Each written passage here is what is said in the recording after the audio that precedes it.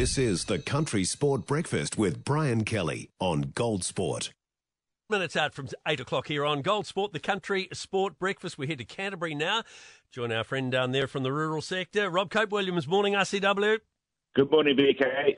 Let's start with Canterbury, going to be a major part of Federated Farmers working hard to support two fronts. What's going on here? Yeah, well, basically, I don't have to tell you about the dramas in the northern parts of New Zealand and the fact that pastures going out to sea and the maize has been absolutely devastated.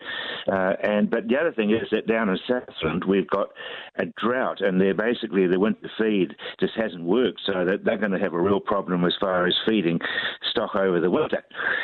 So Canterbury is sitting here going, well, geez, we can grow seed, which is great. And so what's happening at the moment is that Federated Farmers are working with the farmers and local industry to work out just how much seed they can get to go both ways. Down to Southland when they do get some rain, and up to North, because until that flooding goes, of course, we have got no idea what feed is left. And VK, the terrifying thing is that when the water subsides, there's a gap between sowing it and it being used as pasture or being used as maize.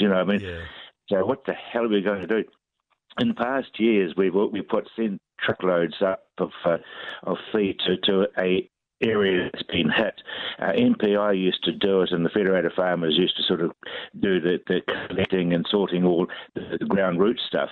But apparently, according to my sources, MPI aren't doing that anymore. But perhaps they might just have to make an exception, because we've got supplementary feed down here, which we will need, but not needing as badly as what's going to be happening up north and down south. I mean, it's country of two halves, isn't it? Yeah, well, at the moment, without a doubt, at the moment, yeah, for sure. Hey, you've got a little problem down there in Canterbury. It was a problem a couple of years ago. Black grass is back.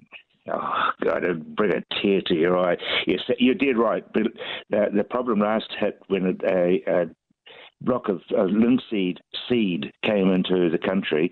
That was sort of late 21, early 22, and we thought we got it. The only way you can deal to it is to rogue it, because basically it's not affected by herbicides, and huge problem in the Northern Hemisphere. So we're holding our breath because some more has been seen here in Canterbury. I mean, if you see some, don't touch it, because the seed will just explode everywhere. And mate, this stuff spreads faster than an American jet shooting down balloons. It's unbelievable. So it's. There's an 0800. There is an 0800 number if you think you've got some. Don't touch it, because it'll just go kaboof. And as I said, the only way you can kill the damn stuff is to rogue it, and that's hard work. So what's the 0800 number? Have you got it there off the top of your head? I do indeed. 80 99 66. 0800 80 99 66.